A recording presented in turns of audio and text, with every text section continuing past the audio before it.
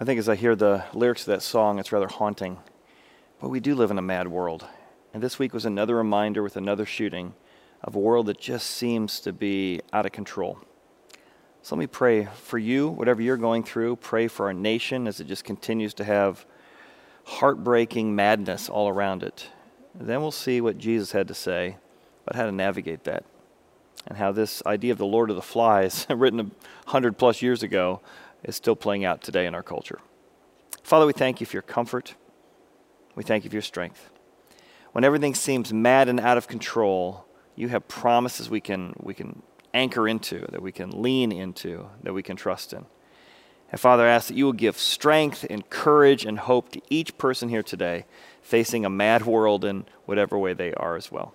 In Jesus' name, amen. Well, we all do face sadness and division and challenges in different ways. And sometimes it happens in our culture. Many of us are just worn out by our culture. It is a mad, mad world. Other times we're worn out just by the constant bickering. The book Lord of the Flies is a lot like watching The Bachelor or Survivor. Just everybody can't be trusted. Everybody stabbing everybody in the back.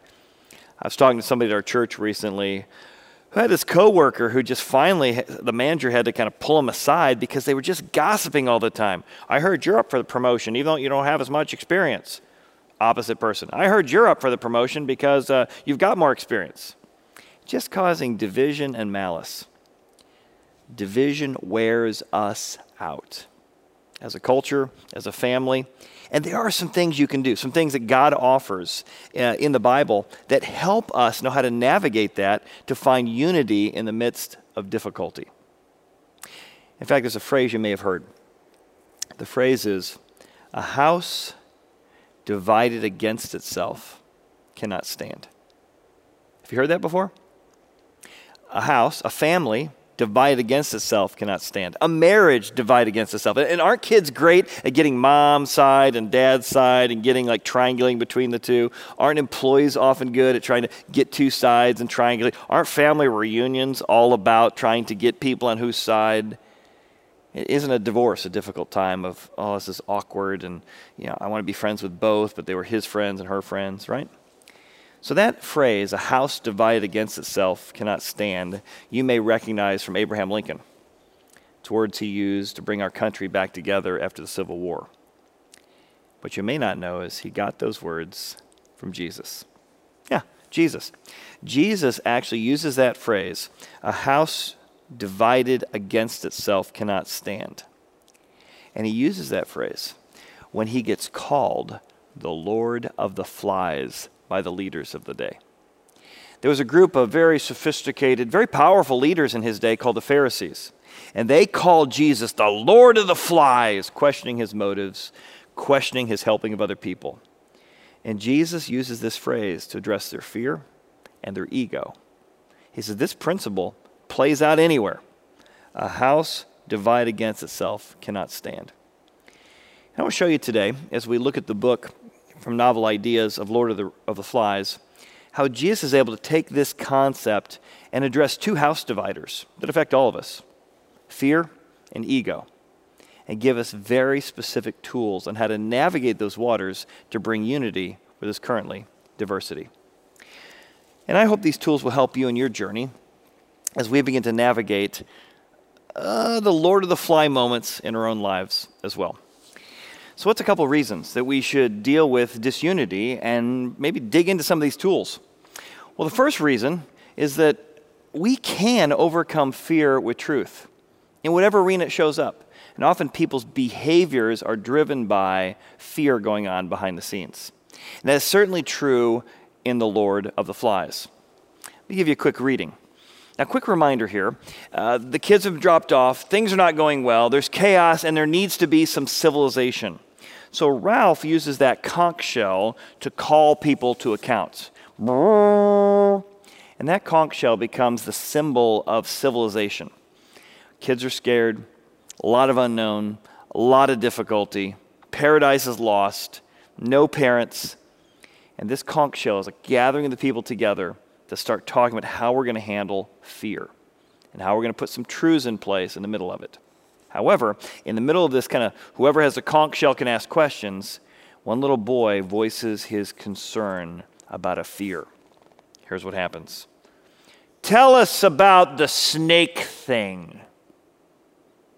Now he says it was a beastie. A beastie? A snake thing, ever so big, he saw it. So one of the themes of the book is that there is this snake thing, this fear in the background. No one's ever seen it. He says he has, but no one, it was in this little kid's imagination. But that fear begins to drive everything they do. It begins everything how they react. And in this book, it's very clear that the writer has the Bible in mind throughout the book. What do I mean by that? Well, a couple things. One, it's about a group of innocent kids that are dropped into paradise. And that's how the Bible begins. Adam and Eve dropped into paradise, a perfect environment. In this case, it's an island. Then immediately, we even see a couple of kids bathing naked because Adam and Eve were made naked and were unafraid. So it's just this beautiful scene of innocence until fear comes in, disruption comes in, blackness comes in. In the Bible, it comes in the form of a beast, a snake, someone questioning or destroying the paradise. The same thing happens in the opening chapters here. Fear of the beastie, fear of the unknown, someone distorting what's true, trying to take away the joy, comes in the form of a snake. As the book continues, there'll be several other parallels, including Simon, a bit of a Christ figure. He's innocent, he does the right thing, he's relatively rejected, and this battle between the pig, the Lord of the Flies, we'll talk about in a moment, versus all the kids trying to figure out how to deal with their fear. Now, Jesus deals with this very straight on, addressing that kind of idea that paradise is lost. We're living in a mad, mad world of chaos. Jesus, when he's called the Lord of the Flies, when he's called the beast or the snake, he gives very practical tools on how to overcome fear with truth.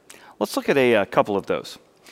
The first tool Jesus says is that Jesus knew their Lord of the Fly thoughts. He recognized that what was driving their bad behavior were these I've got to be in control fears. And Jesus was getting increasingly popular.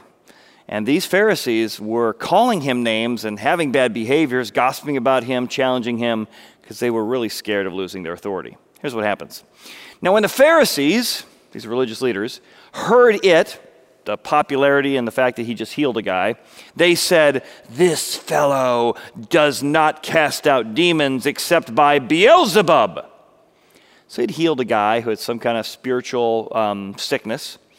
And they said, you know what he did? He did this by the power of Beelzebub. Maybe you've heard it's another name for Satan or another name for the devil. And you may not believe in the devil. You might say, this is crazy. I'm feeling a little awkward here. That sounds strange. Beelzebub. Well, think about God, right? God, if you believe in God, is the personification of goodness. All right? So I do believe it's a literal devil, but even if you don't, just think of it as the personification of evil. Either way, the specific term they used here, Beelzebub, is actually the phrase that means Lord of the Flies. So what are they saying?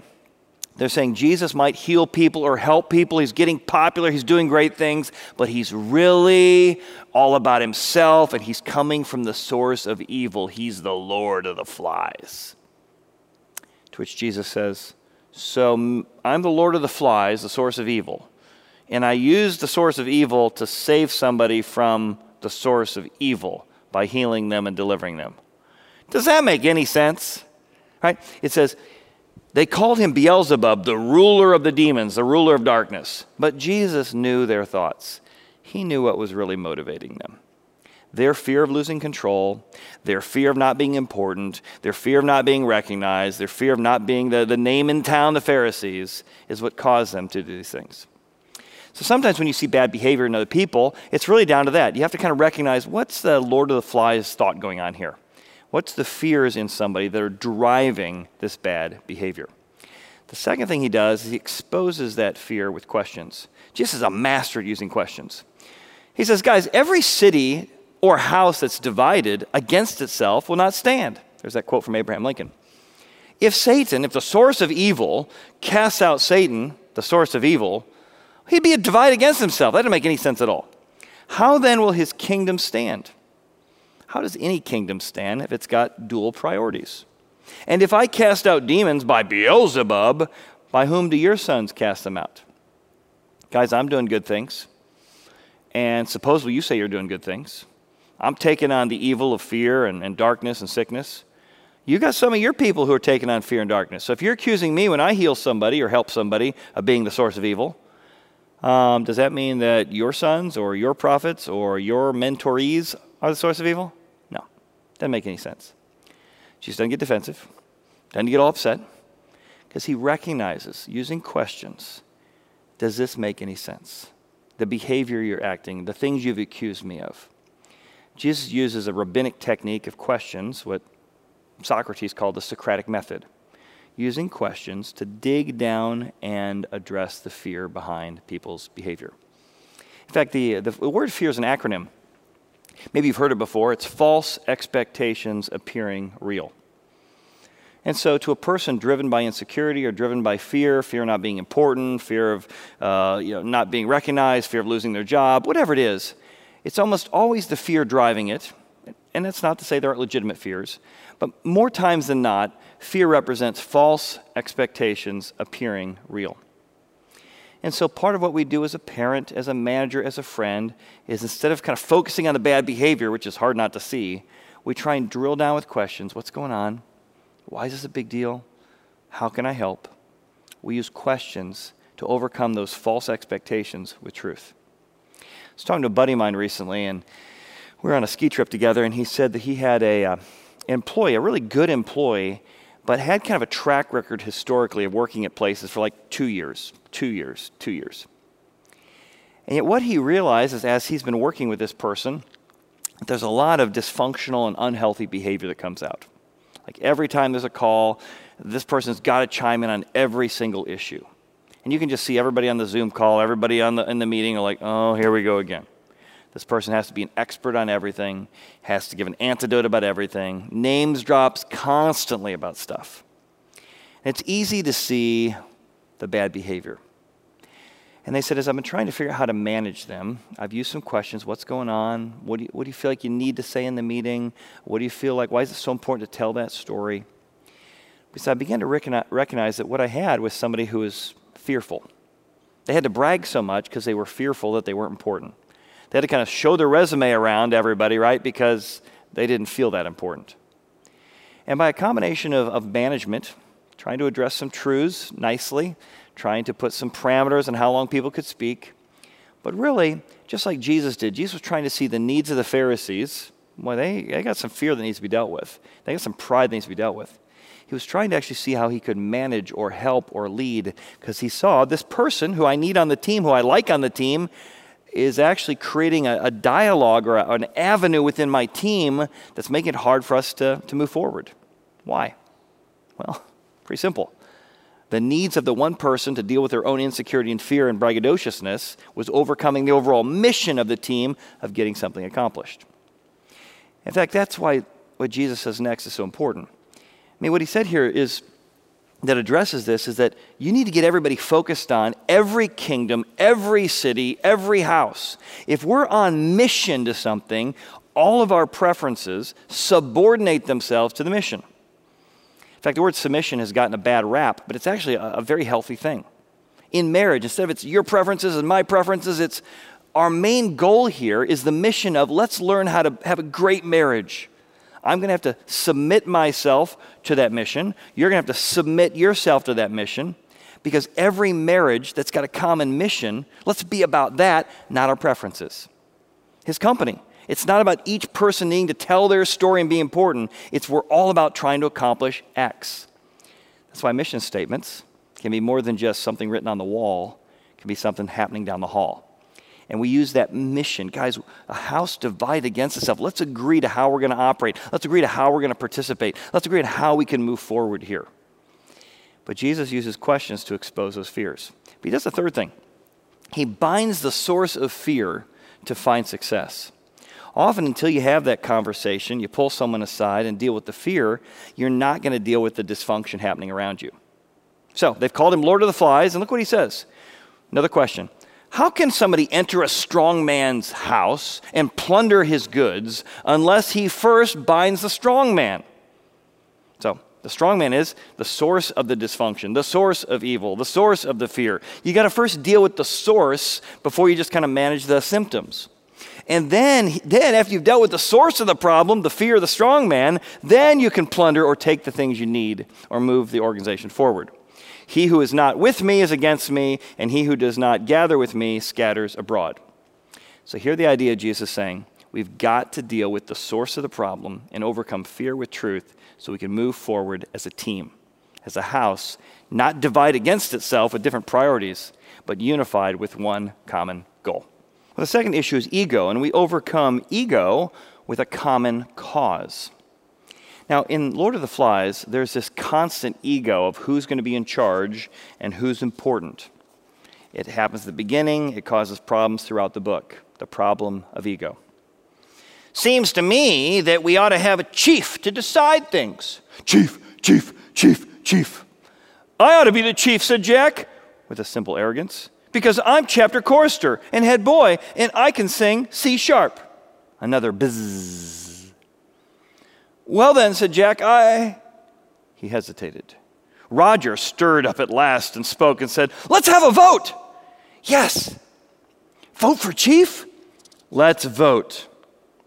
This toy of voting was almost as pleasing as the conch shell. Suddenly, Ralph counted. Turns out they didn't vote for Jack. They voted for Ralph. I'm chief then. The circle of boys broke into applause. Even the choir applauded, and the freckles on Jack's face disappeared under a blush of mortification. He started up, then changed his mind and sat down again while the air rang. Ralph looked at him, eager to offer some kind of recourse. The choir still belongs to you, of course. Now, as the theme continues, this tension builds because Jack is now in charge of the choir boys who become the hunters, and they find a pig. And when they kill this pig for something to eat, they take the pig head off, and they decide they're going to kind of dance around that, worship that, talk to that, and it ends up representing the beast, the voice of that snake out in the wilderness. And it begins to take over the source of ego, the source of evil. Jack spoke in a whisper. Pick up the pig! Maurice and Robert skewered the carcass, lifted the dead weight, and stood ready. In the silence and standing over the dry blood, they looked suddenly furtive. Jack spoke loudly. This head is for the beast. It's a gift. The silence accepted the gift and awed them. The head remained there, dim-eyed, grinning faintly, blood blackened between the teeth. All at once, they were running away as fast as they could through the forest toward the open beach. Simon stayed where he was, concealed by the leaves. Even if he shut his eyes, the sow's head still remained like an afterimage. The half-shut eyes of that pig were dim with the infinite cynicism of adult life. They assured Simon that everything was a bad business. I know that, Simon discovered that he had suddenly spoken it aloud. He opened his eyes quickly, and there was a head grinning amusingly in the strange daylight, ignoring the flies, the spilled guts, even ignoring the indignity of being spiked on a stick. So what's happening here is literally there's this pig head that they're all like celebrating, and he represents, he's our Christ figure, represents something wrong here. Having a pig head on a stick, it's gross, it's disgusting, and it's not going to lead us in a good place. It's kind of the picture of ego. Simon's head was tilted slightly up. His eyes could not break away from the Lord of the Flies, hung in the space before him. What are you doing out here all alone? Aren't you afraid of me? Simon shook.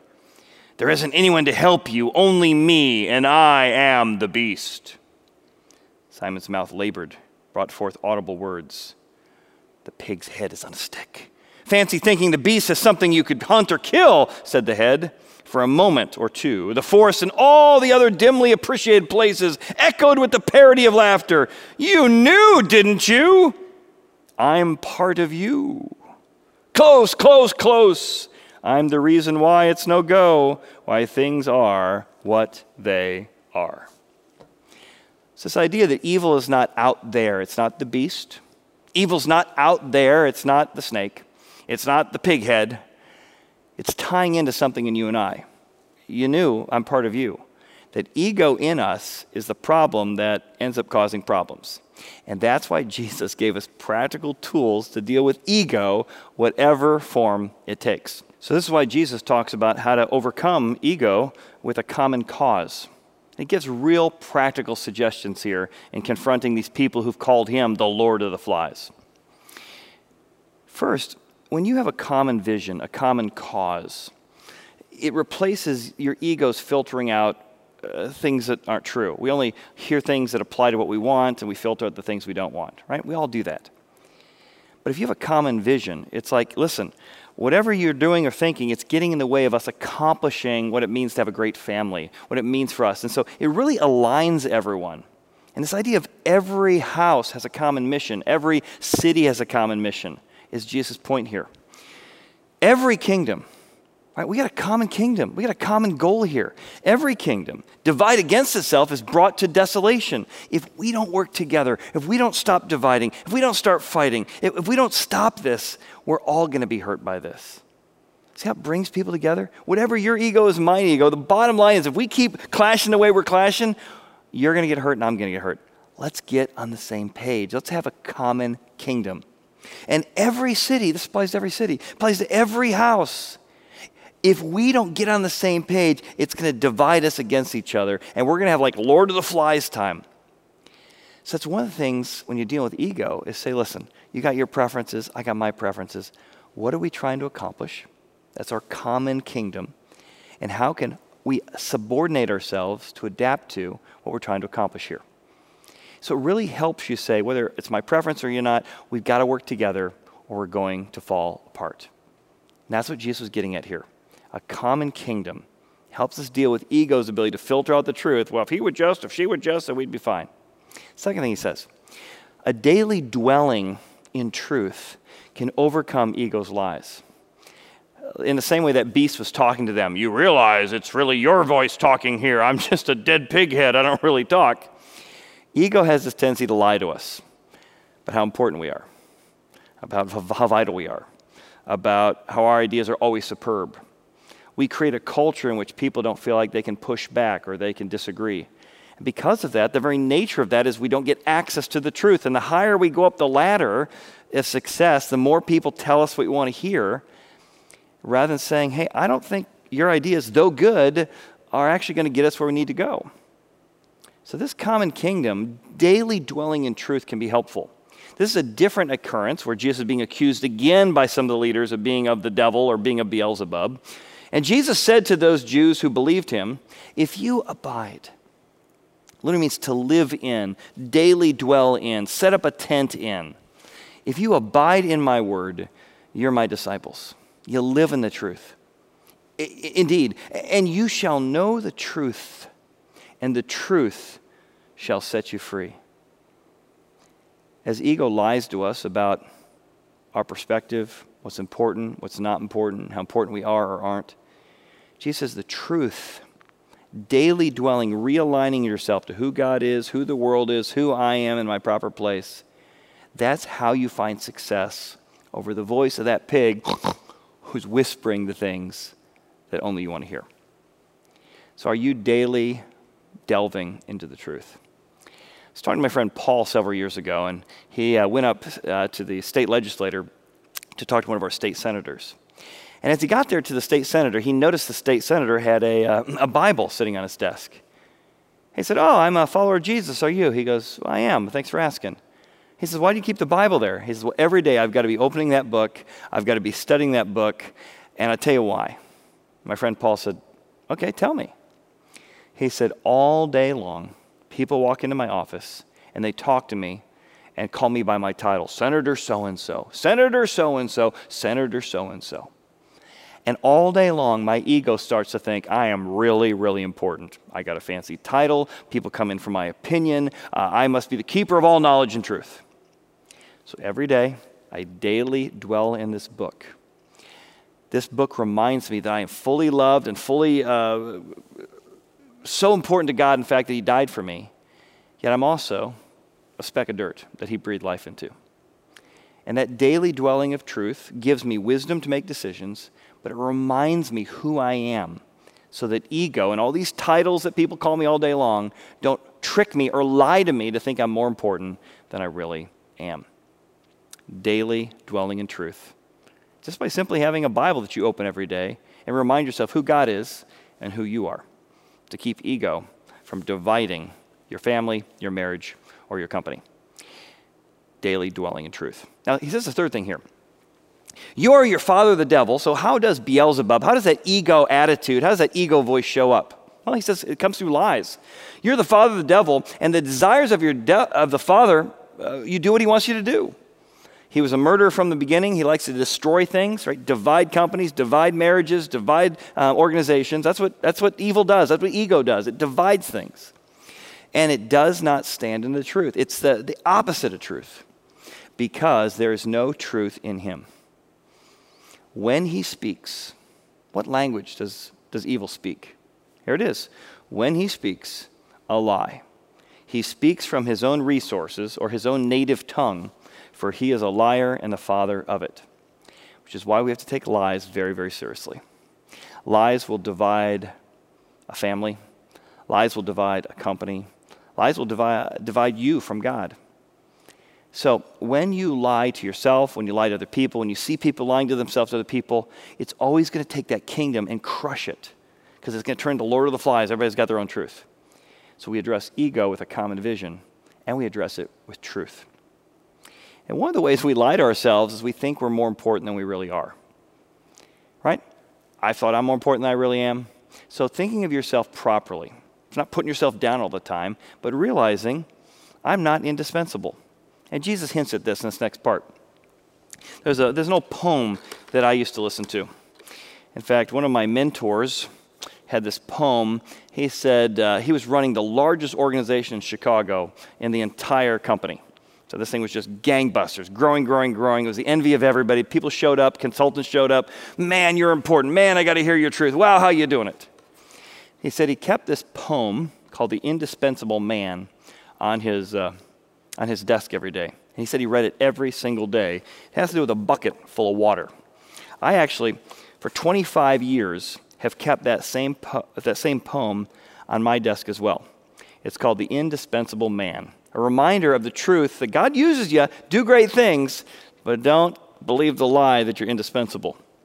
Because temptation will always take you farther than you want to go.